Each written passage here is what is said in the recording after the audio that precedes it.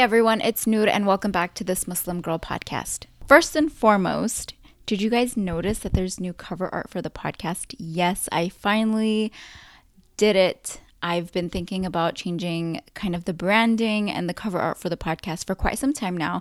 And I finally bit the bullet, and I want to thank Canvas Chic on Instagram, who helped bring my vision to reality. She did an amazing job. So thank you all for the great feedback and love on the new cover art. On this episode, I'm super stoked. I have with me Sofia Haq, who is the founder of Muslim Women Professionals. MWP is an organization that promotes professional development for Muslim women. It promotes empowerment amongst women by educating, uplifting, and mobilizing a global network. Sofia wants to create a space where Muslim women are inspired to thrive in both their personal and professional lives, build allies, unite as a community, and combat Islamophobia. Cheers to that. She was born and raised in Southern California to a Pakistani and Arab father and Mexican and Spanish mother. She graduated with a BA in Gender Studies from UCLA in 2015 and participated in an international business study abroad program at the London School of Economics and Poli-Sci. Currently, she's the marketing consultant, lead experiential learning educator at Pathways Travels. She's an advocate for diversity amongst women and people of color in executive spaces, wants to be an executive in the fashion industry, continue her work at MWP, and promote other philanthropic work. Okay, let's get started. Hi, Sofia. Welcome to the podcast. Welcome. So excited to have you on. So to get started, I wanted to ask you, first of all, thank you for reaching out. I'm so excited that we were able to collaborate on this. I think it's really incredible what you do. I think it's so important to talk about it, to spread the awareness about it, because as someone who's a professional myself, I think I learned so much just within our last conversation. Right. So when we got off the phone, I was kind of reflecting a lot, even like days after, and I'm like, oh my God. And I go to work and I'm like, oh yeah, like I'm noticing things that we were talking about, right. Especially because we have a new hire, and she was asking me stuff about like my religion and just certain things, and we were talking about drinking, which we can get into later, but I just remembered you today, and I was like, oh my God, okay, I see now why she did what she did. And what is it, if you can start, for those who are listening and don't know, what is it that you started with the Muslim Women Professionals, and just kind of give us the background on that and like where you found the passion to do that. Of course. So Muslim Women Professionals is an organization that strives to educate and uplift a global network of Muslim women. It's a place where Muslim women can really enhance their professional skills and apply those as well to their personal life. The inspiration behind this, came from a lot of different things. I think one of the biggest things was my upbringing. I was raised in a family where I was told that I could do whatever I wanted to do. So when I knew at a very young age that I wanted to work in the business sector, my parents really encouraged that. I always kind of said, like, I want to be a CEO of a company, and my dad would be like, good, you should be. You know, it was just very much motivating me and encouraging me to really reach for the stars. And I just noticed that a lot of other women weren't really blessed with that same upbringing as I got older.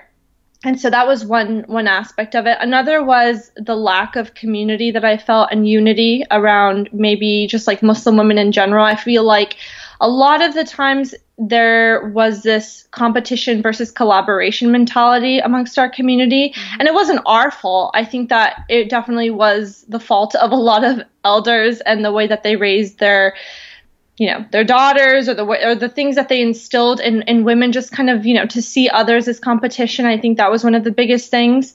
Another was the lack of mentorship that I received. I went to UCLA, and it's an incredible school, but I left UCLA with no mentors, absolutely none. And so it was really difficult to kind of navigate, the post-grad life and try and figure out what I wanted to do.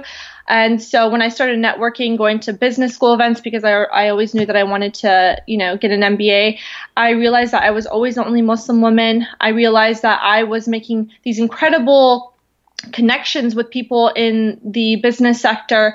And I found that a lot of my, fellow Muslim sisters were kind of looking to me as that person to kind of connect them with other people, which I loved. I love helping my friends, but I think that was where I also saw a huge issue where there was not enough diversity in that space, in the networking space in particular. And so those were just some of the reasons.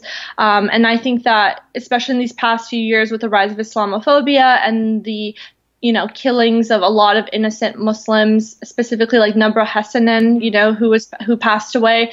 I think that was a moment, after hearing about her passing, that I had felt fear for the first time in a really long time, being in the United States, being a woman, being a Muslim, and that just kind of ignited a flame in me that really made me realize that I have the means to create something incredible and create positive change for my community. And I want to create some sort of legacy and some sort of resource for people so that they can, really be able to find some sort of community where they can thrive, where they can feel supported, and where they don't have to feel fear about being Muslim in this country. Yeah, that's amazing. And I mean, if people like you don't do it, then who is, right?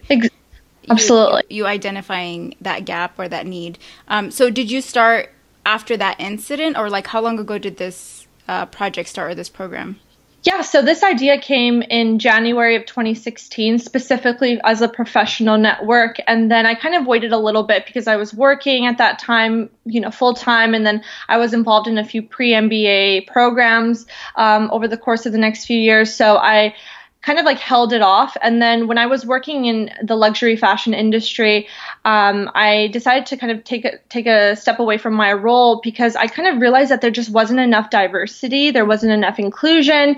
And I wanted to be the one to change that in some way, shape, or form. And so when I left my job, instead of going into my next role, I took some time to really reflect, kind of figure out what I wanted this to look like. I partnered with one of my friends. Her name is Noor, and we kind of came up with ideas together as well. She kind of helped me in a lot of ways bring this to life. And then we sent out a survey. This actually started as a survey to kind of just understand the needs of the Muslim women community. And I love that idea, by the way. Yeah, I love absolutely. that you actually reached in, because I think sometimes we assume things, and like Exactly. you saying earlier about how that you had a lot of support and a lot of privilege and like blessings, right, going into the field that you were going to. How else do how else do you know that there's other people that are struggling in different ways if you're not actually reaching out and not assuming that this is the need?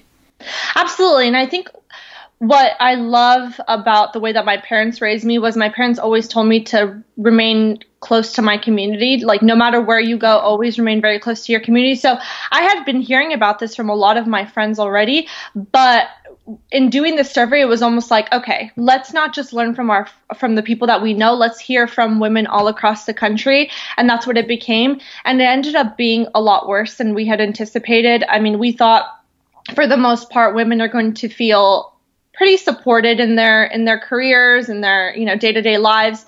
And we found that I believe only at that time, when we took the survey at that time, it was about only 25% felt fully supported by their family, friends, and communities.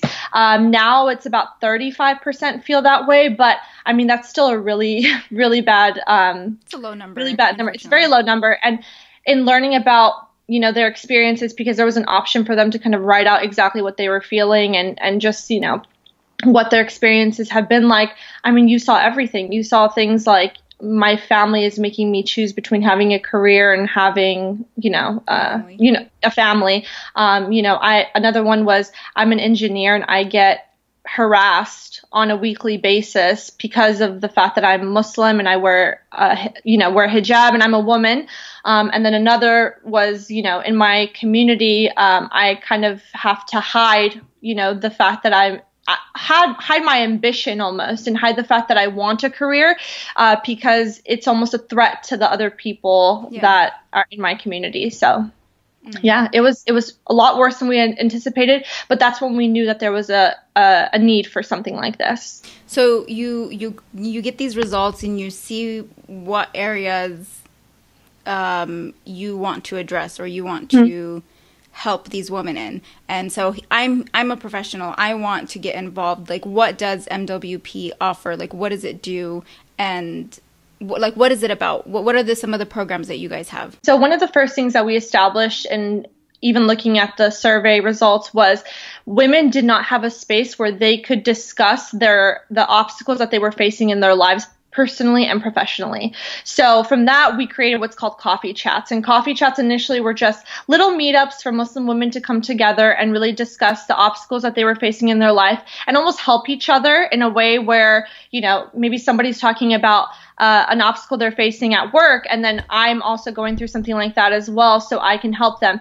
Now it's become this thing where we have over 30 women that come to these socials. Now we're actually creating resources. Yeah, alhamdulillah. Where do you find a space like that in LA? It's actually really funny because we were going to have it at a coffee shop, and a lot of women did not RSVP ladies, and it ended up being about 30 women total. We had to move it to a Whole Foods food court. But it was incredible. Yeah, but it was incredible. We made it work, and I mean, thank you to the people that gave us their chairs, because it just ended up being this huge discussion. So again, initially it was very informal. Now we're trying to make it a lot more formal in the sense of how do we establish almost resources to help these women in their professional lives. So we actually, in our last coffee chat, had topics for women to go over. So they kind of split up in their respective groups and talked about how they could build allies at work. They shared it with the rest of the group. And now we created an article that's on Medium that talks about how Muslim women can build allies in the workplace and be allies to other communities as well. Because the truth is that our narratives are very unique, and it's important to take that into consideration. It's not easy to build allies at work when you feel like you're already the token Muslim at work, and you already feel very sometimes you can feel very insecure, or isolated, you're not sure socially. Exactly, isolated, exactly. So we're trying to make it a lot more driven in terms of resources. We definitely want to expand, and we have a lot of ideas, but so far this is what's happening, and we're trying to expand, inshallah,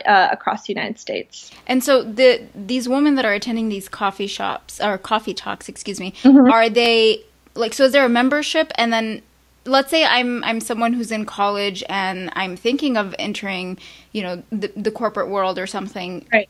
Am I able to attend, or is it mostly for professionals or people who are graduating? What's the demographic kind of look like?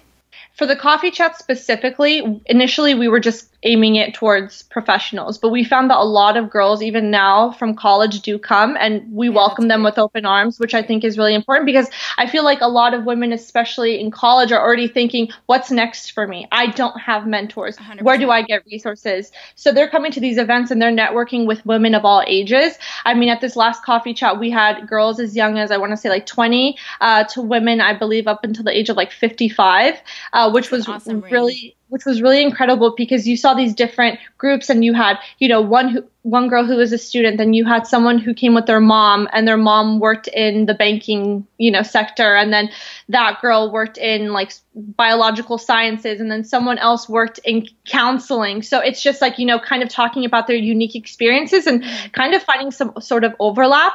At the moment, we don't have a membership quite yet, but that may be coming up very soon.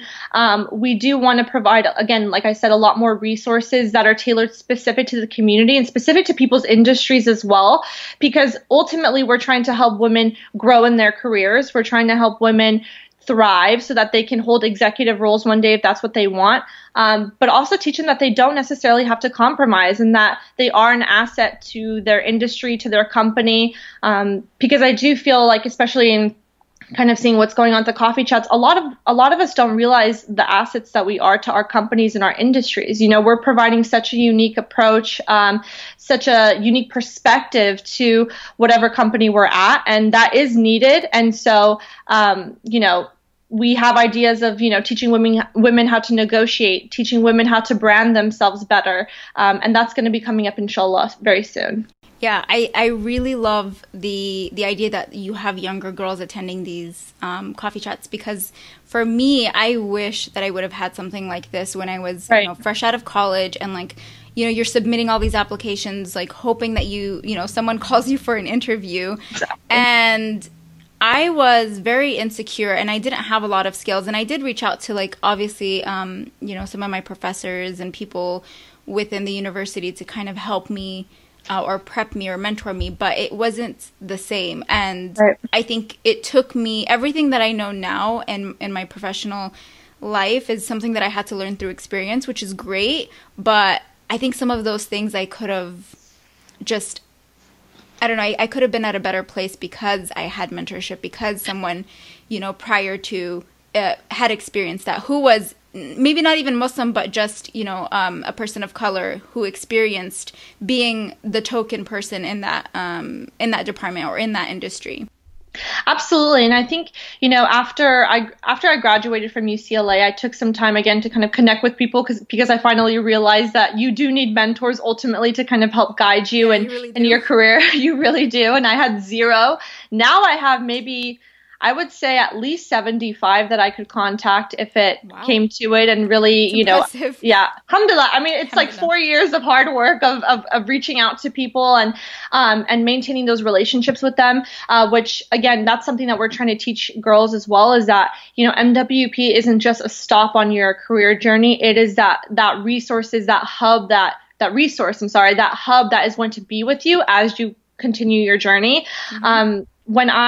After I graduated, I joined what's called the Riordan program, the Riordan program's MBA Fellows program. So it's a pre-MBA program for those interested in pursuing an MBA, and kind of just prepares you for what an MBA actually entails. And through that program, I was able to connect with so many different people from all industries, from all professions. And it was an incredible opportunity. And I definitely was inspired by the way that they did that. And that is why we actually implemented something within the MWP leadership team, which is community engagement coordinators.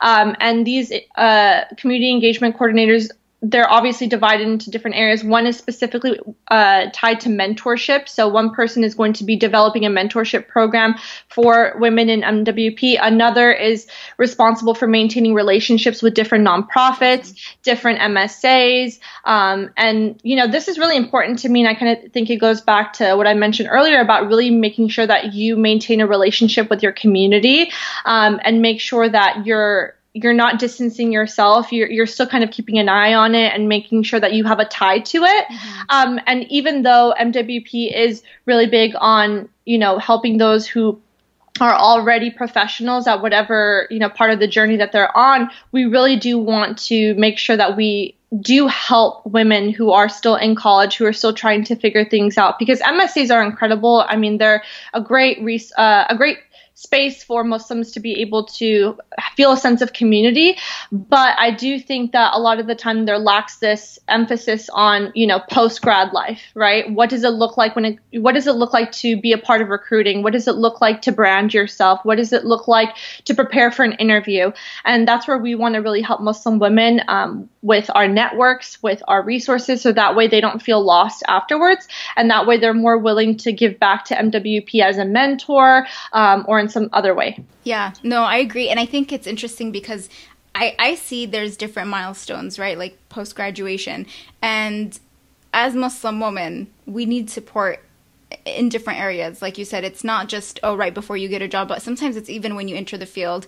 And like you said, negotiating. Okay, so you get a job, but like, how do you negotiate your salary or your contract with the company? What does it look like once you're in that position? How do you build yourself up so that you can move up and, like you said, get to that position where you can be a director, or VP, CEO? And what I was going to go back to was some Muslim women, I think, come from environments in where they really lack the support at home going into the professional field, especially if you're talking about industries that rarely have had, or they're the first within their community to go into those industries. And I think that plays a lot on the confidence that you carry. And so what kind of things do you guys do, or do you hope to do, to address the insecurities and, like, for women to be confident to take on that, negotiation conversation, to, nail that interview? First off, creating a space where they're able to interact with other women, right? I think that is a huge thing in itself, because like you said, so many women are the first in their family. So many people are the first in their industry to be that, first Muslim woman or that first Muslim. And so when they attend a coffee chat, they know that they're going to be able to network with other women like them and women who are not like them, but dealing with the same struggles. And I feel like even, in seeing the women that we've already met, a lot of them come into these coffee chats not knowing anyone and leave with 5 or 6 contacts of people they want to get in touch with.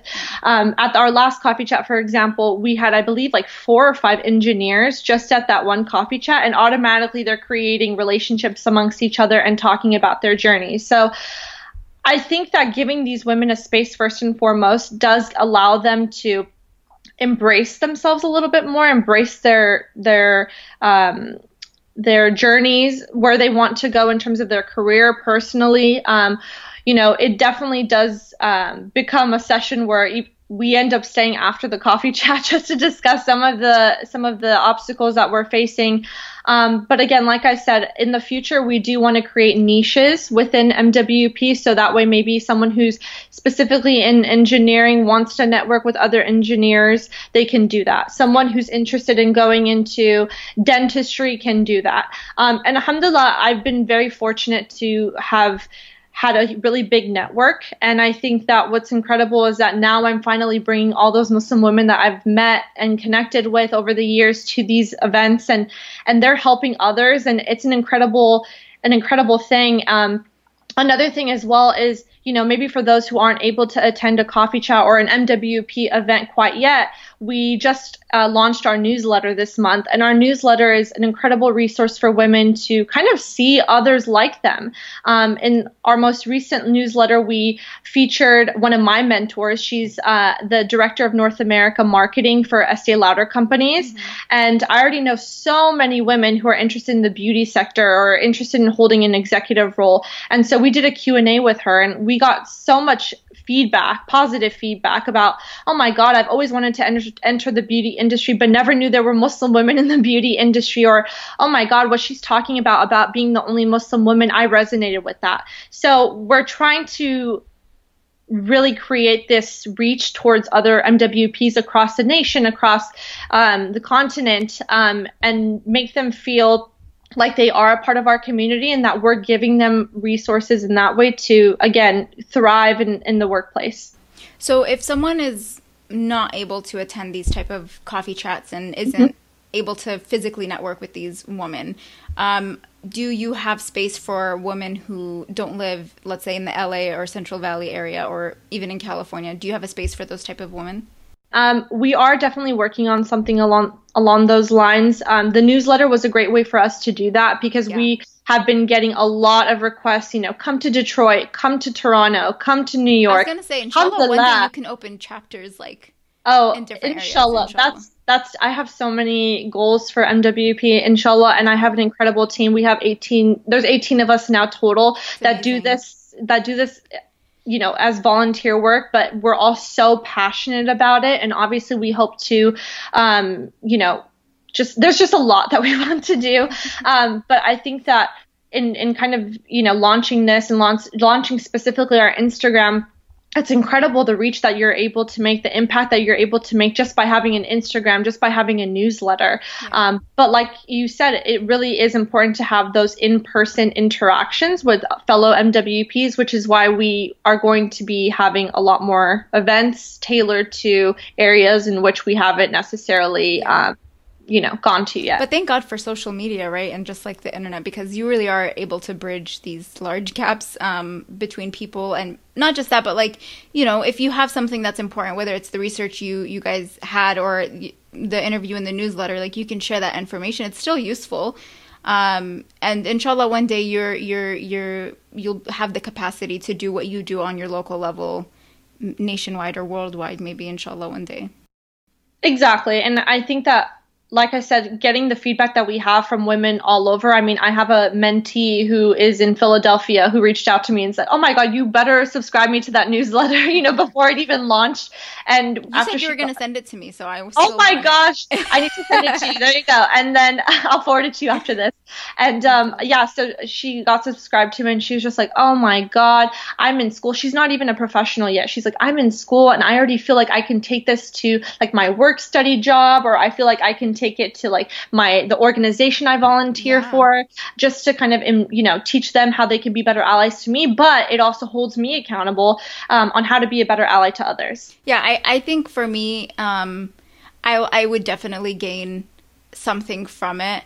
Obviously, I've been in the industry for a while, so I've had to learn a lot of things the hard way. But like my sister is graduating, inshallah, this spring with her bachelor's and like thinking of going straight into the workforce. And so I want to be able to share it with her because we are always talking about like, what her opportunities are. And she has had more experience, I think, than me in the workforce while in college.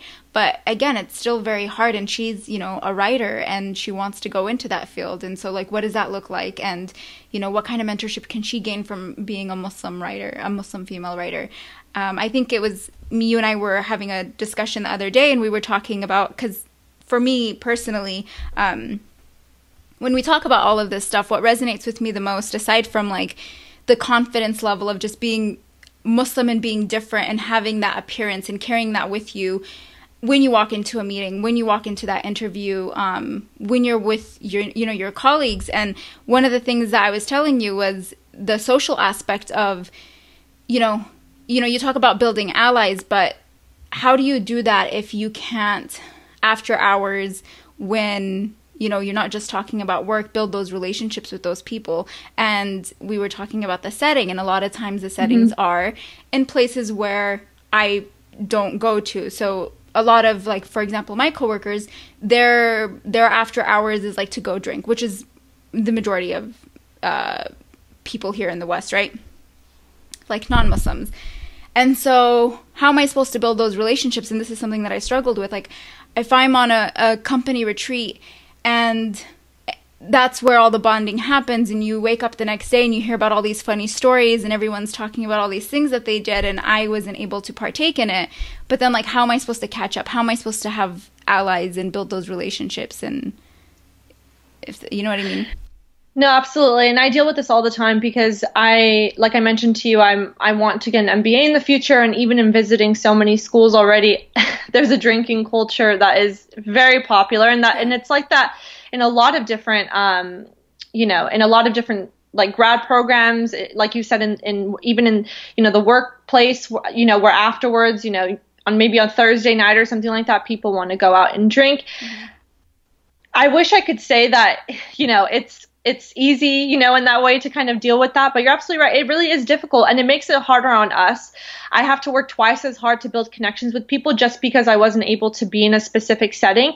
And it can be really difficult. But that's where I try to take the initiative as well and try and center whatever events that I want to have around things that aren't drinking. So for example, with some of my friends who I know do drink a lot, I'll be like, let's go get brunch at 9 a.m., 9 a.m. on Saturday in downtown LA or something along those lines.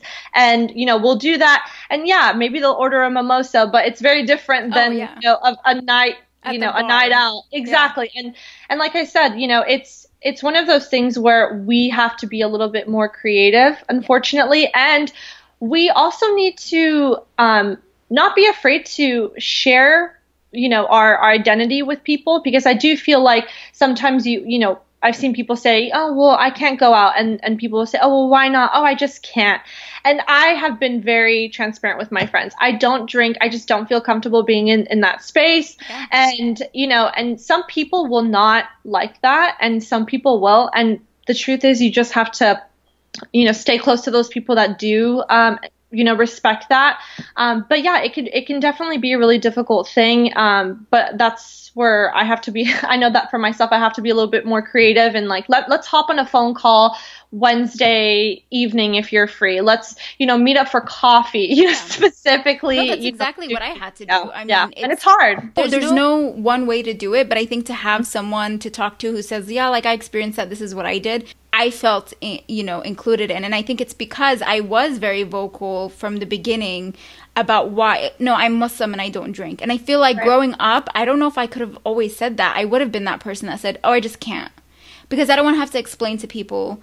And why do we fear telling people our truth? Like, Well, that's a great point. And I do think that when we were younger, diversity and inclusion wasn't really a thing. Unfortunately, not as common as it is now. Now, people will speak on your company not being inclusive if they aren't, Before it was like you are lucky to be at this company. Now it's kind of becoming that thing where it goes both ways. I am lucky to be here, but you're lucky to have me as well, and you need to respect my identity, and really cater to my needs as well. Yeah. And I think that's why a lot of people nowadays are being very selective with where they work. They want to feel like they can be comfortable.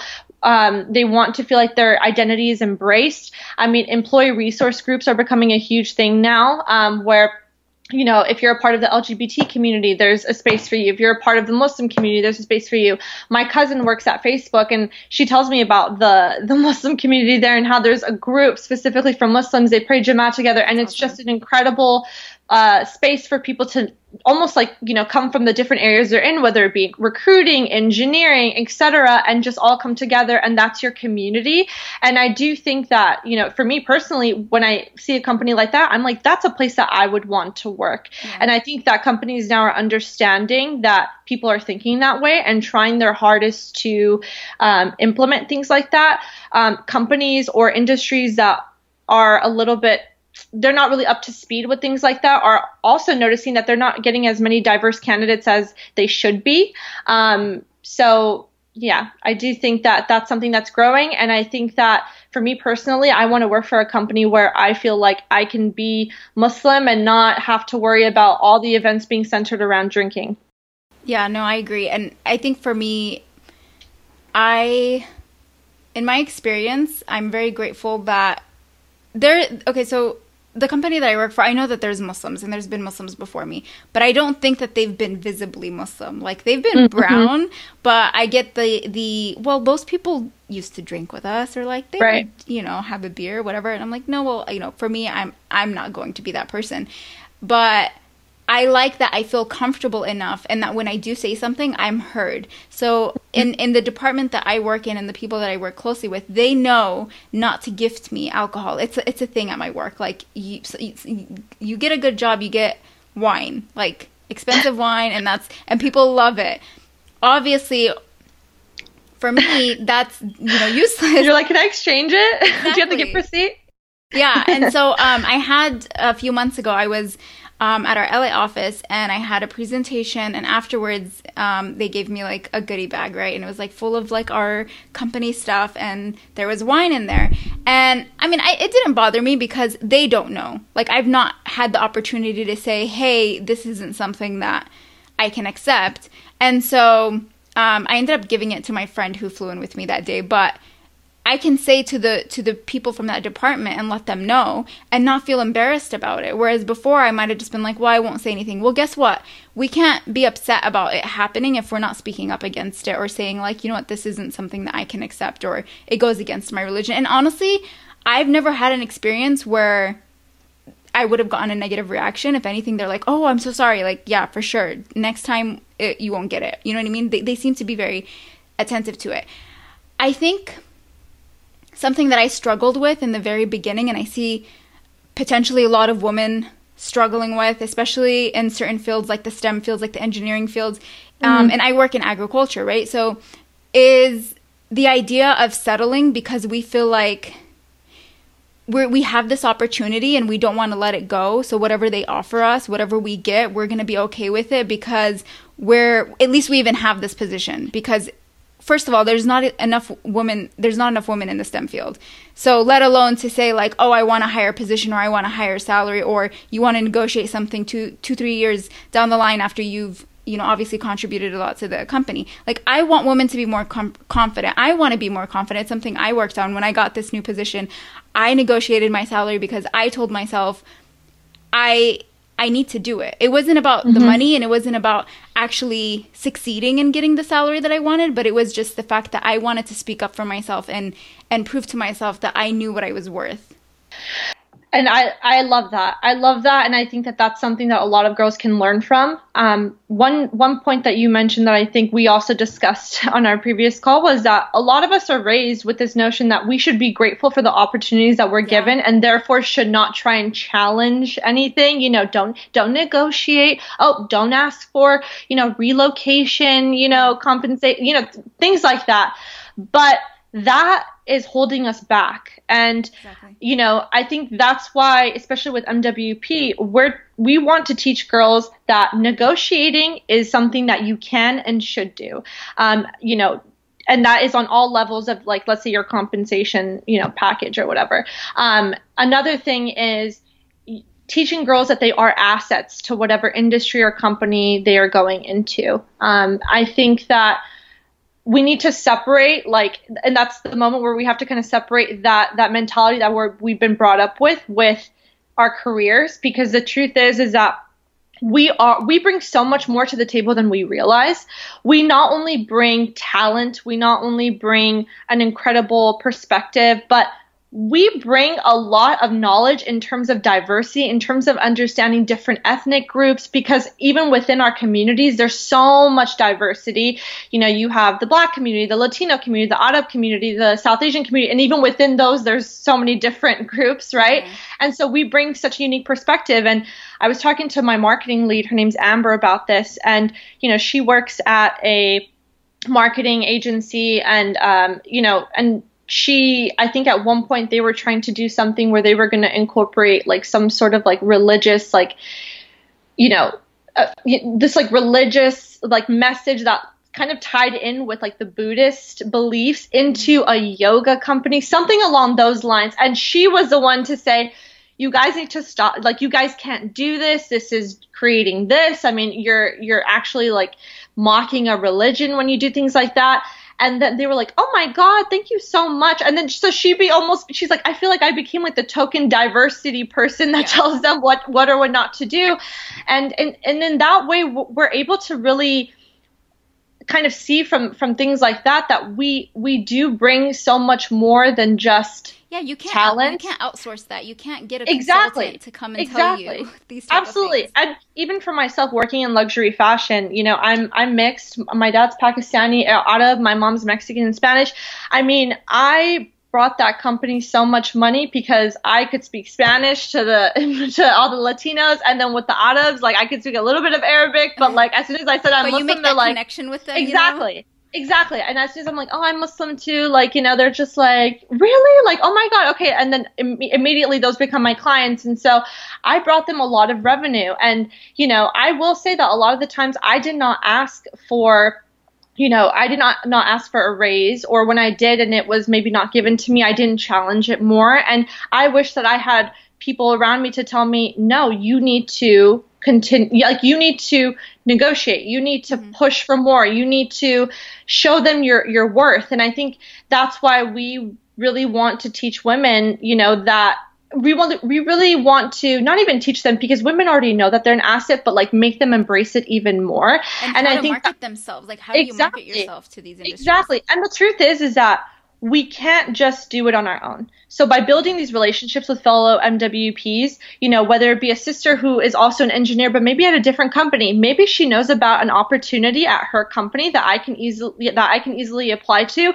And just by knowing her, just by having, a referral, that automatically boosts your chances of getting that position. Yeah. And then, as well as, building allies with Muslim men. The truth is that we've realized that we can't do this on our own, as Muslim women, and that we need men to, specifically Muslim men, to be better allies to us, and kind of realize that it is unpopular for you to not support us. Yeah. It's unpopular. For you to support us it's an incredible thing, and it's needed. And it benefits them. And it benefits them as well. I think there has been this fear that's been embedded in so many of all of us of let's not, talk about our identities. But the truth is that now, alhamdulillah, we're living in a world where your identity is what shapes you. It is what enhances you, right? It's what it's embraced a lot more. And so specifically within our community, we really want to make sure that we're not keeping men aside. It's almost like, no, we're holding ourselves accountable, but you need to hold yourselves accountable too. Because if you want us to be allies to you in the ways that we have been, we expect it to be reciprocated as well. So one of the things that we're going to be doing is actually doing a feature on a few Muslim men who are, who have really. What can give you a competitive edge in today's red-hot housing market? Rocket can. That's because Rocket Mortgage can give you a verified approval. It could help your offer stand out. Rocket Technology provides a rock-solid verification of your income, assets, and credit, giving sellers greater confidence in you. Go to rocketmortgage.com or call us today at 8338-ROCKET. A verified approval is based on an underwriter's analysis of your individual financial information, appraisal, and title report. Call for cost information and conditions. Equal housing lender license in all 50 states and MLSConsumerAccess.org number 3030. Established themselves in their careers, and ask them, like, how has your upbringing shaped you to be an ally for Muslim women? If that was not the case, then how do you think you should, how do you think you can be a better ally to us? And again, this ties into so many different things as well, because even when looking, and we tell us to girls too, it's like, even when you're looking for a spouse, right? If you want to get married, make sure you're finding someone who doesn't see your career as a setback or something that you have to compromise, but sees it as an asset. Yeah. If you choose to stay at home and raise a family, that should be your decision. But make sure you're also finding someone who embraces whatever journey you're on professionally. And understand that all those skills that you bring from the professional field, you're going to bring that to your home. And so you're going to be good at time management. You're going to be good at money management. You're going to be good at all these things. Like, they're all positive things. But what's so interesting is that a lot of men don't see it that way. But it's so funny because I hopped on a call with my community engagement coordinator. Her name is Rahma, and we had a call with one of the MSAs in our area with one of the brothers, and he said, and he's from my community. He's like, you guys got to get down here. Like, it's just like, you guys got to get down here because these boys, I don't know what it is, but they're just being so like misogynist towards the sisters, and we don't know what we're gonna do. And he's like, Sofia, Rahma, like, can you help us? And obviously, like, right now we're still in the works of kind of trying to establish like, what our relationship with the MSAs are going to look like, because we don't want to go in and be like, this is what you should do.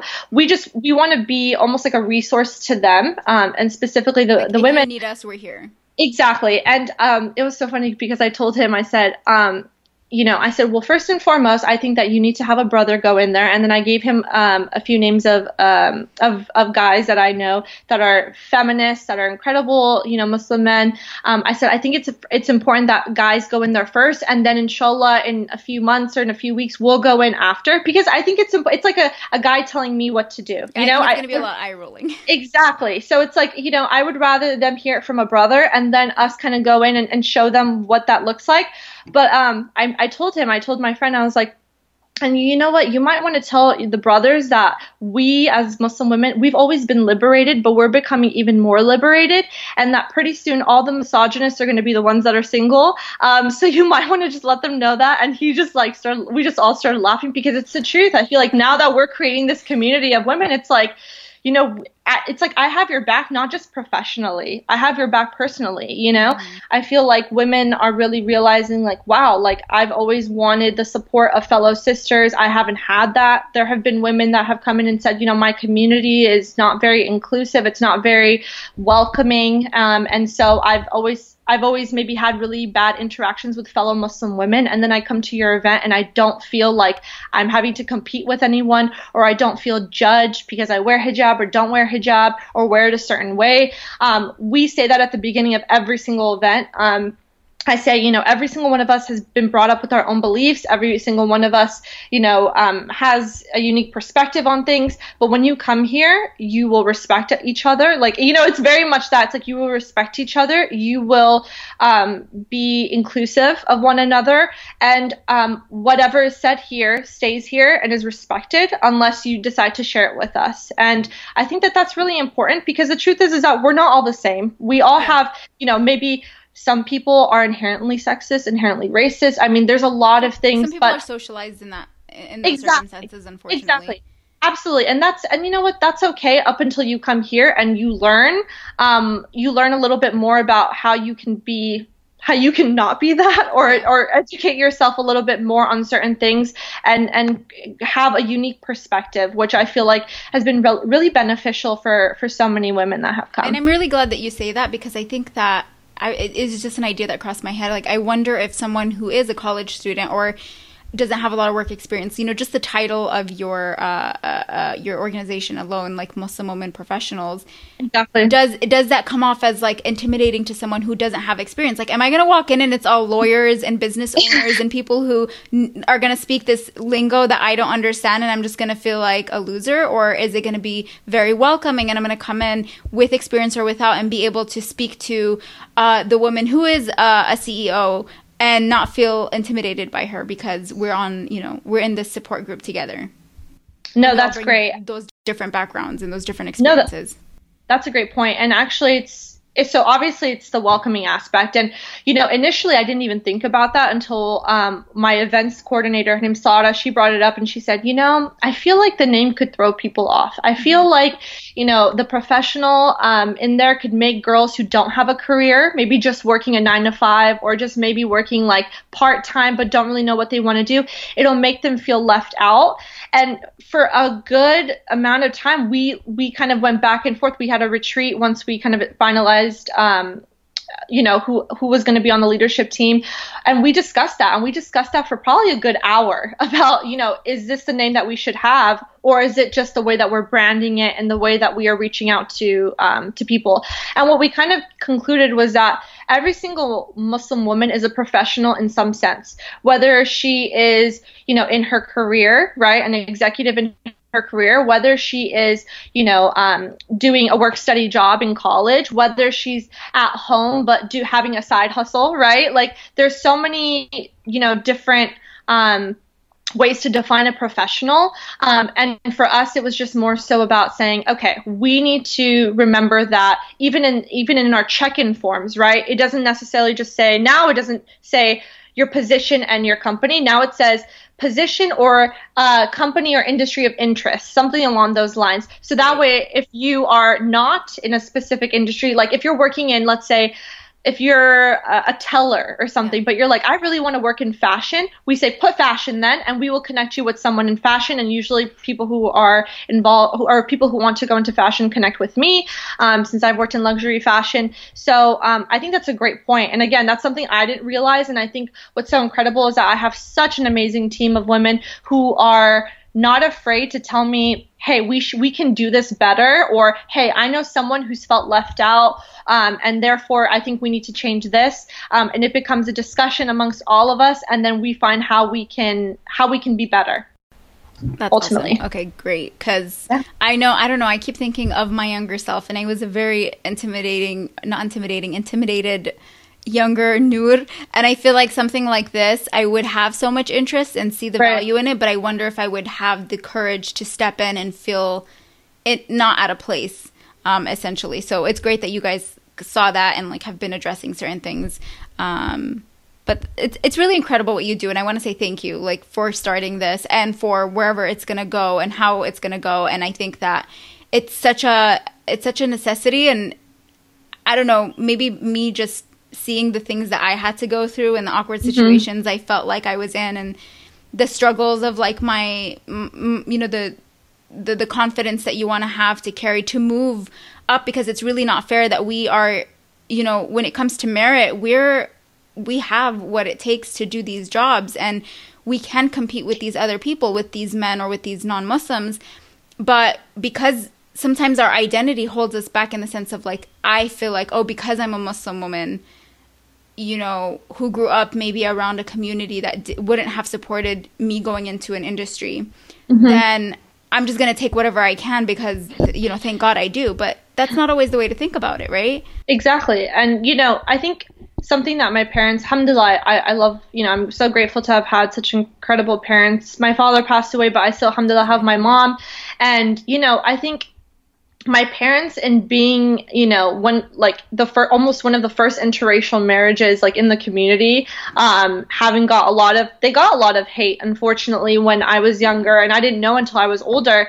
But one thing that I loved about my parents was that they used their identities as assets. My mother being Latina, she could easily connect with someone else, even if they were from like Venezuela or like, you know, Colombia or something, and they would just bond over that identity, that part of their identity. My dad, same thing. It was like, you know, he would meet like a Muslim brother from, I don't know, Somalia, and automatically it was like, I'm Muslim too, nice to meet you. You're like, how are you? What masjid do you go to? You know, how are you involved in the community? Have you been to our mosque? Like, you should come to our masjid. Like, my parents were always like, they were just like social butterflies, mashallah, and I think I got a lot of that as well.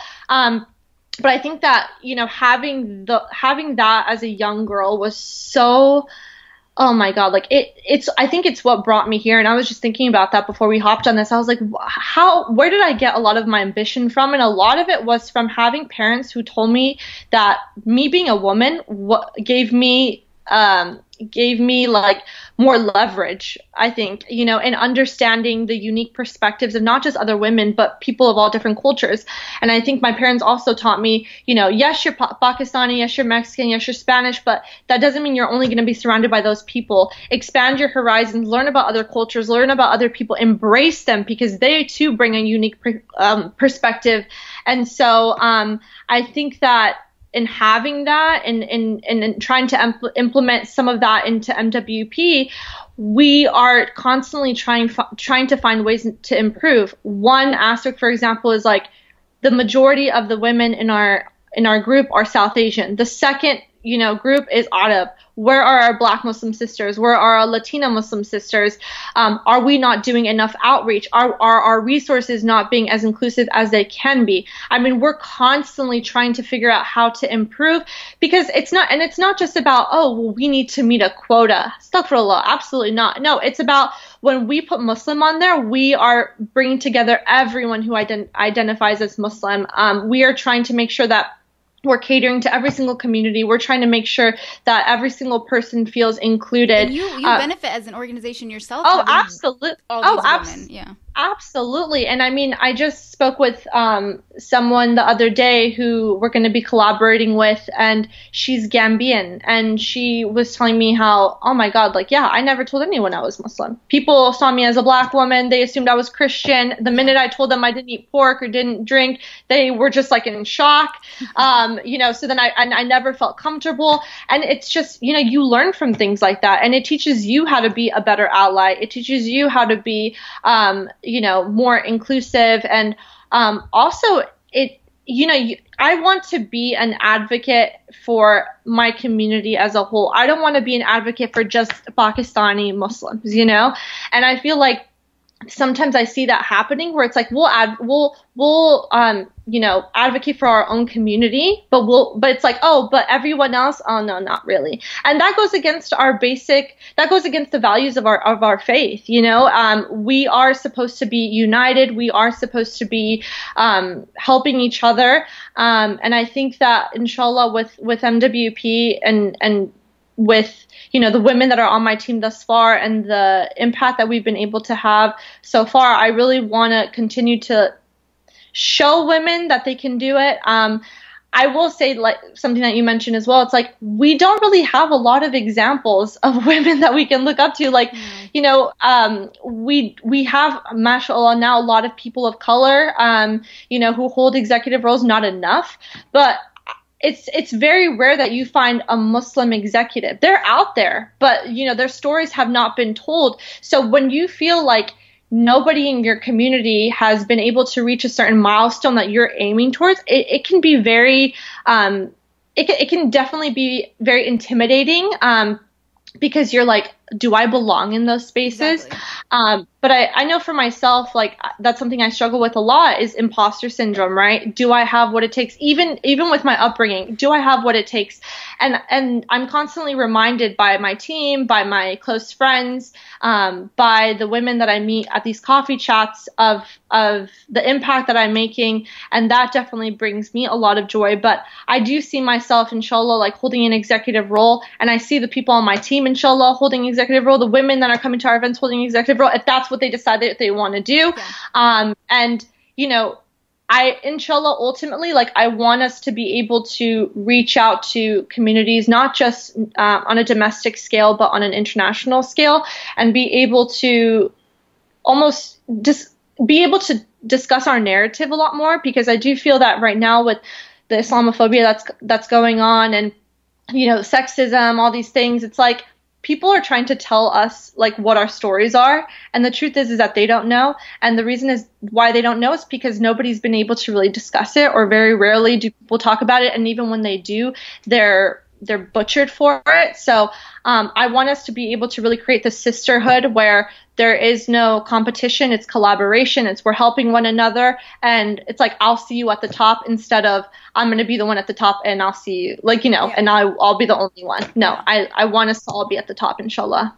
No, inshallah, and that's a beautiful message, and I think it's so great that you are looking at everything from all different perspectives, because it's every person's situation is different. So a lot of the things that you talk about, I align with. Some of them not so much, just because of my upbringing. Like my parents, both immigrants. My dad, obviously he worked his butt off his whole life, even till today. And so when they see someone like me, their daughter, a woman who is a college graduate, who went to grad school, who is and works for works in an industry. I remember when I got this job, like my dad, this was like 2 years ago, it was my first, salaried job and stuff. He was like over the moon. He felt like I made it, because he was like, you have benefits, you have retirement, and benefits is the first thing. Yeah. He thinks insurance. Because like in his mindset, like that is the American dream. My dad has always owned his own business. He's always had to hustle, and we never grew up with those type of like, insurance was easy, and he could take time off, and he had weekends off, and he would be home in the evenings, and we could take family vacations. Like it wasn't as simple. And so for him, he's like, okay, great. Like you can totally have a family and manage this. Right. And so, and even like what I was making to him was substantial. And so, I went into it thinking like, I'm very lucky, and I'm going to take all of this, and I'm going to be okay. But when you go into the industry and you talk amongst your colleagues, then you come to realize that it's very competitive, and there's actually more. And it's not like greed or that you want more. It's about knowing your worth, and it's about knowing how you stand in comparison to other people. And companies do, and they provide these incentives, and there's negotiations, because that's a way of them recognizing your merit and you as well. And there's not, like when I first got my first job, I didn't negotiate, because what the hell was I going to say, right? Absolutely, but I transitioned from one of our sister companies to corporate, and then even within that, like, you have your annual evaluations and stuff like that. And it's like, okay, you know what? I had a really good year. I have all of this to show for. Like, why not bring up that conversation of like a raise? Why not bring up like, what are my opportunities? Like when I had my evaluation, I told my boss, I said, look, I see what the progression model looks like. If I want to see myself here in 5 years, like what do I need to do? And I need you to help guide me, and you need to tell me if I need certification. Do I need to go back to school? Like what do I need to do to get to this position? Because I want to work hard towards it. And we can't be afraid to say those type of things, to say, hey, I want that position at the top. Or I want to be you in 5 years. I want to be a director. I want to be a VP. Absolutely. And I really resonate with your upbringing in that sense. Like my dad for the last few years of his life was on permanent disability. I mean, we were not making, like, our household income was not as much as it once had been. And like I had my mom who was basically like carrying us like financially because of my dad's health. And I think it was moments like that where I was almost like, obviously some people can think different things. They can think, oh, I just need a stable job. But I mean, those were the moments where I felt so helpless, right? Because what are you going to do? Like, what are you going to do? How are you going to help your parents when you're going to school? You can barely, keep up with what you're doing. I mean, I was going to school at UCLA, but I had like at least 2 jobs at one time. Yeah. And, it was really hard. And I think moments like that and seeing my parents struggle, and obviously they didn't want us to see them struggle, but I mean, you're going to see it at one point, those were the moments where I was like, I will never, like, that's what was one of my goals. I was like, I will never have my children worry about money. And my parents did not make us worry about money. And it wasn't that, but it was more so like, I never want money to be an issue when I get older. And that was one thing. A second thing is my mom always taught me this, and it was like you'll never get what you don't ask for. You know, that was always the thing. True. And she would always say it in Spanish too, so it was just like more powerful, I guess.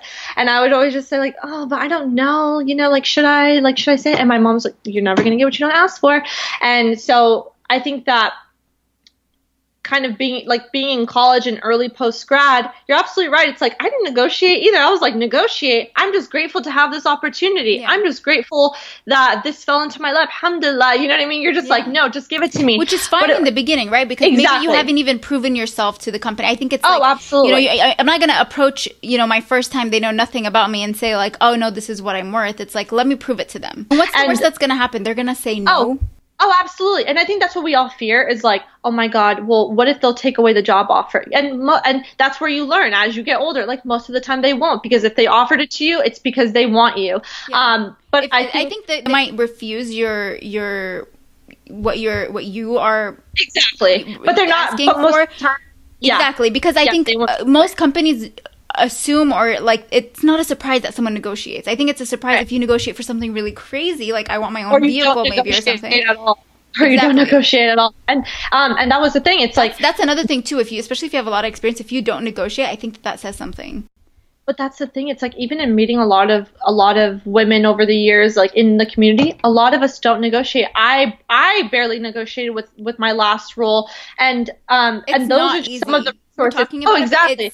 It's super intimidating. Oh, it's so intimidating. But I think that's what MWP as well is trying to provide. It's like, okay, this is how you negotiate. These are the different areas in which you can negotiate. Pick your top 3 priorities off of this entire thing, right? And then now let's go deeper into like what that negotiation would look like. Another thing as well out of that specifically is like knowing your rights in the workplace. I think this is a topic that came up a few months ago at a coffee chat where, you know, obviously those who know, like by law, you are supposed to be given a space to like meditate or pray. Even at a engineering firm that's predominantly like white, you know, things like that, like you actually are obliged to like have something along those lines. And I remember the amount of girls who were like, wait, I am, and a lot of them were in the STEM field. They were just like, wait, I'm allowed to? I've been praying in my car this whole time, you know? And it's like things like that, like know your rights in the workplace is another thing that we want to tackle very soon. It's like, these are the rights that you have in the workplace, and like knowing exactly what you're entitled to as a professional is also so important, because for a lot of us, we're first generation. A lot of us, maybe our parents had careers, but even back then, it's like you never really negotiated like a prayer space. You know, it was very rare to do so. And for those who had it, I mean, mashallah, that's amazing. But for the most part, it was like, no, like I'll negotiate my salary in our parents' cases maybe, and then that was it, right? But now being immigrants too, I think we accept that it's like, oh, okay, well, I don't live in a Muslim country, so like I'm not going to ask for Eid off. I'm not going to ask for a different schedule in Ramadan. When I was fasting, when I was working at my previous job, I asked for different hours because I wanted to be able to like have my sahur and then be able to go to work early in the morning and be able to leave by like 2 p.m. because that's how I wanted my Ramadan to go, because it would have been easier for me as opposed to coming home. And I had a commute. I had an hour-long commute. So like instead of laying in bed for like an hour, I couldn't even get proper sleep and then having to get up, and you know what I mean? So it's like having those conversations, and those will never be normalized unless we speak up about it, because the next time that they have a Muslim employee, they'll remember me, they'll remember you, and they'll remember those conversations. Oh, absolutely. And there were times where I remember with one job, I told them, you know, and I worked really late for this job. Like sometimes I would work like 8, 9 o'clock, and iftar was like sometimes like 7:50. And I was like, I'm not going to drive home without eating. And I would say like, I need a break during this time. Like I'm going to eat during this time. And I remember in the beginning, it was like, oh, because I had just gotten hired. I think I had gotten hired like the first day of Ramadan. So literally like my interview, I was so hyper, so like outgoing. And then the first day of work, I was just so exhausted because obviously it's like the first day like where you're like staying up after Fajr, after Sahur, all that. And I remember just like them being uncomfortable, like they were just kind of uncomfortable. And I think it was because they didn't know that I was Muslim, you know, when they hired me. I didn't really talk about it during my interview. And then they find out the first day. And here I am like saying like, no, I need this, because I was like, there is no way I'm eating iftar. Yeah, I'm not eating iftar in my car. There is no way. And I remember telling them, and initially they did feel they felt uneasy in the beginning, but alhamdulillah, they came around to it. And if it was either me leaving by 5 o'clock, which still took me like 2 hours to get home, or it was me staying late and then being able to have iftar at work, I mean, alhamdulillah, it worked out. But like you said, I mean, just from that role, being able to speak on my experience as a Muslim, I mean, it was so funny, because even when I left that job, one of my coworkers like messaged me, and she's like, oh my God, I met this like Muslim girl, and we had this discussion, and I talked to her about Ramadan, and I said, oh, I hope you have a good Ramadan, inshallah. Like I like taught them like, inshallah, mashallah, all that. And I was just like, oh my God, you are the sweetest. You are the sweetest. And she was just like, no. And I asked her like what time iftar was, and I mean, like you said, it's like everyone has those experiences, which are really great, right? Oh, absolutely. You have the negative ones too, but it's almost like those are the ones where you kind of feel like okay, like alhamdulillah, like I was able to impact someone in a positive way. And I know we've talked about this, and it's like it's hard to try and find that balance between not being that token Muslim at work, like not trying to talk about your identity sometimes because you don't want to be defined by it. You also want to be defined by your performance, right? Yeah. But then it's also about sharing your identity with them just enough so whatever like maybe preconceived notions that they have about Islam that are maybe negative may go away just by meeting someone like you. And I know that that's something that a lot of the women that come to coffee chats deal with. It's like, I don't want to be that token Muslim woman at work giving you my opinion on diversity, giving you insight into like, why I do or don't wear why I don't do or don't wear hijab. It's exhausting, but I feel like providing them with resources and providing them with, like I said, like that article that we just published about how to be an ally, how they can be an ally, things like that is going to be helpful, because it's almost like instead of having to be like, I'm the first Muslim or I'm the only Muslim you've met, let me show you a resource that can be given and applied in any industry, in any company, whatever, that can be helpful to them, and almost like being a part of like their journey as a professional as well, right? By giving them something that will help them embrace them. Almost like let me give you like these guidelines as to what you follow. And something that we've talked about doing in the future, inshallah, is like giving presentations to different companies and industries about Islam and about like the MWP journey and how companies can be more inclusive of Muslims and Muslim women specifically. For MWP as well, we're going to be having a diversity coordinator come on, and it was so interesting because when I was talking to the team about it, I was like, we need a diversity coordinator on our team because we can't make ourselves the exception to the rule, because here we are telling everyone that they need to have a D&I, space. I'm very big on D&I, especially in luxury fashion. I think that it's very necessary. Say what D&I is in case people don't know what it is. Yeah, of course. So D&I is diversity and inclusion, and it's an area within a company that really focuses on implementing initiatives that not just promote an inclusive workspace, but promote equity amongst the company or the industry. And so that's something I'm really passionate about because, you see even in like the luxury fashion industry, which is an industry that I come from, where there really is this like cultural insensitivity that is going on right now. I mean, with Gucci, for example, with the recent like blackface incident, now just from that incident, they're like, we're going to hire diversity and inclusion directors. And it's like, instead of being reactive, we want to be proactive.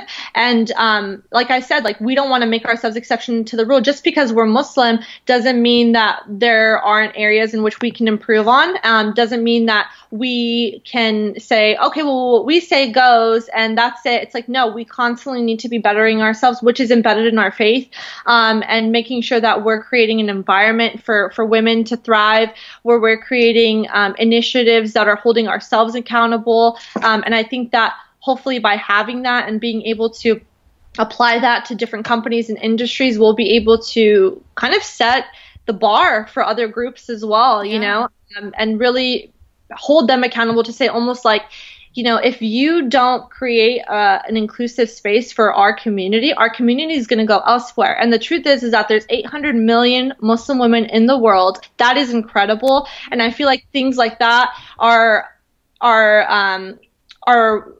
things that I like to tell women, so that way it almost reminds them, like, you are an asset. You actually are the majority. You just don't know it, right? Here you may be the minority, but by building our community even more, creating a powerful network, we'll be able to, ask for things that maybe weren't given to us before, and inshallah receive them. Inshallah. Inshallah. I think it's interesting something that you said about you not being the exception to the rule, because don't you find that, and this is kind of going a little bit off of on a tangent, but don't you find that a lot of times when you look at organizations or groups that are composed of Muslims or Arabs, they're not inclusive. They're not inclusive of the diversity of what Islam is. So it's not inclusive of our Black community. It's not inclusive of our Hispanic community, of our convert community, of our disabled community. Like, it's not inclusive. And so you're right. Like, we're not the exception to the rule just because we are people of color, or we are a minority as women, as Muslims, as, Pakistanis or Arabs or what have you. Yeah. No, and that, that touches up on a great point. I keep kind of tying up to my upbringing, but I do think that my upbringing played a huge role in, alhamdulillah, who I am now. And growing up, I grew up with a lot of people who were very ethnocentric. And, I felt like from the people that I sometimes surrounded myself with, unfortunately, were in my community. For a lot of Pakistanis, I was not Pakistani enough because my mother was not Pakistani. And a lot of women, it's so interesting. I was just talking to my mom about this. I was like, remember you told me, like, the things that you had to go through? And she's just like, yep. And, I grew up with a lot of Muslims who saw my mother as, oh, she's not really Muslim. And this was specifically from the South Asian community, which is very, very horrible. Oh, she's not really Muslim because she converted, like, I've been Muslim longer than she has. And it was things like that again, like, I'm very protective of my parents. I always have been. I'm very protective of my family, but growing up being mixed back in the day when it wasn't very popular to be mixed like it is, it's embraced a lot more now than it was back in the day. I can imagine. But I felt like a minority within a minority a lot of the times, because here I was around a lot of, let's say, like Pakistani groups, and I was too loud, right? It was like, she's too loud, or she doesn't Mexican speak. Side. Yeah, and you know what? And it is my Mexican side, and I'm proud of it. I'm proud of it, Yes. and because my mother taught me, if somebody tries to put you down, oh no, you call them out right away. And I think that was something that a lot of girls were not used to. Was like, oh, you're gonna try and put me down? Oh, okay, well, let me just have a little talk with you really quick.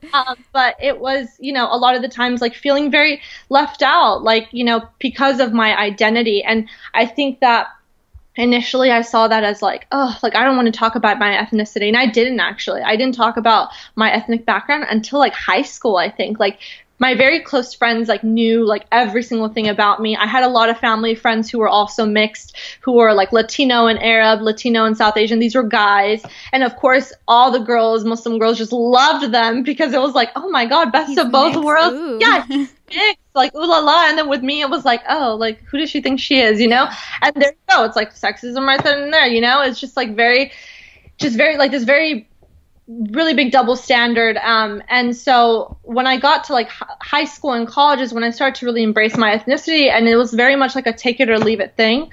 It's like, this is who I am, and I'm proud of it. And I think that going through what I went through as a kid who was like, unfortunately, like, always kind of felt, I felt like, again, like I said, like a minority within a minority, like I didn't really fit in anywhere, helped me, because now I'm like, I don't want to make anyone feel that way. If I can make someone feel like they are embraced, make someone feel like they are a part of this community, then I want to. I think that has also been a reason why even now when we collaborate with people, I mean, mashallah, you're amazing. We wanted to collaborate with you. But there are certain people that like, you know, girls will say like, I want to collaborate with this person. And I say, no, we're not going to collaborate with them because I have heard that they have been disrespectful towards this part of the community, or because they're Arab, they've disrespected the South Asian community, or they've said things about this community, you know, things like that. And that's part of it too. It's like not only just the work that we do, but we stand up for whenever we do recognize that people are out of place and they're saying things that they shouldn't be, or treating people. Oh, absolutely. And I say too, it's like, you know, with MWP, it's like we've just started. Alhamdulillah, we've been able to make such an incredible impact, but that can somebody by associating ourselves with someone who has not been very kind even, or, you know, somebody who has been very welcoming. I mean, that can make us look like we're not like that. And that's the thing that I do not want to happen. Like, I want people to look at us and be like, maybe I'm a Black Muslim woman and I want to be a part of that. I'm a Latina, you know, Muslim woman. I'm a part of that. I just want people to feel welcomed. I want people to know that when they come to our space, that even if they don't see a lot of people like us, that they will still feel like they are treated like royalty, right? Like they are a part of a family that we're trying to create. I really feel like going through what I went through, and a lot of other girls going through what they've gone through in terms of being judged by the community, because a lot of the girls on our team as well, it's like, or it's like, I forgot about that. Yeah, absolutely. And like girls who, you know, wear dresses, you know, or wear skirts, and it's like, oh, I've always been kind of shunned by the Muslim community because of the abayas or niqabs, or there's so many, yeah. Or I don't wear hijab correctly according to some people, like things like that, where I'm like, no, when you come here, we're all equal, as we should be considered equal in the eyes of Allah subhanahu wa ta'ala, and we should be treating each other as such. And if you feel like you are not being treated that way, we will make sure that you are. Like, we want to be able to enforce that in people as well. It's like, if that is how you feel outside of this space, great, but here you're going to be inclusive of everyone. And how can we as a whole create a better environment for you all to feel welcomed and feel like you are Muslim at the end of the day? Yeah. Because my dad used to say this all the time. He'd be like, I don't understand why like Muslims like try and compete with each other, or like try to put each other down. Like, we're all Muslim. Like, if we were to be able to like join forces and really support one another, we'd be unstoppable. And that's the truth. And I hope that is reflected in MWP. No, and I thank you so much for saying that, and being more inclusive, and like putting in the efforts, recognizing it and putting in the efforts, and making sure that it's going to be an environment that everyone is welcome and everyone feels comfortable and they feel like, you know, they can be represented. And it's not just about the like you said, you don't always want to have to carry around your identity in certain places. And it's like, you're welcome to, and like, you're welcome to embrace your identity, but it's not going to be the sole factor that you're judged on, or whether or not someone wants to sit next to you or talk with you, or if you feel like this is only an Arab thing, or, you know, born Muslim thing, and like, I'm a convert and I can't. So I think it's really incredible what you and your team are doing. Is there anything else that you would like to conclude with about it, or like maybe share where people, because after listening to this, I'm sure there's going to be a lot of people that are going to be interested in like, okay, so like, how do I get involved, or like, how can I follow up on MWP? Yeah, absolutely. So we are on Facebook, we're on LinkedIn, as well as Instagram. It's Muslim Women Professionals. We just released a newsletter. Like I said, we launched it this month, and alhamdulillah, we've been getting incredible feedback. And so on our Instagram, there should be a link, and from there you can subscribe to our newsletter. And Instagram is probably our most popular platform as of now. That's where we post all of our events, including our coffee chats, and all of our updates. Yeah, definitely go to their Instagram if that's, you know, the most popular platform.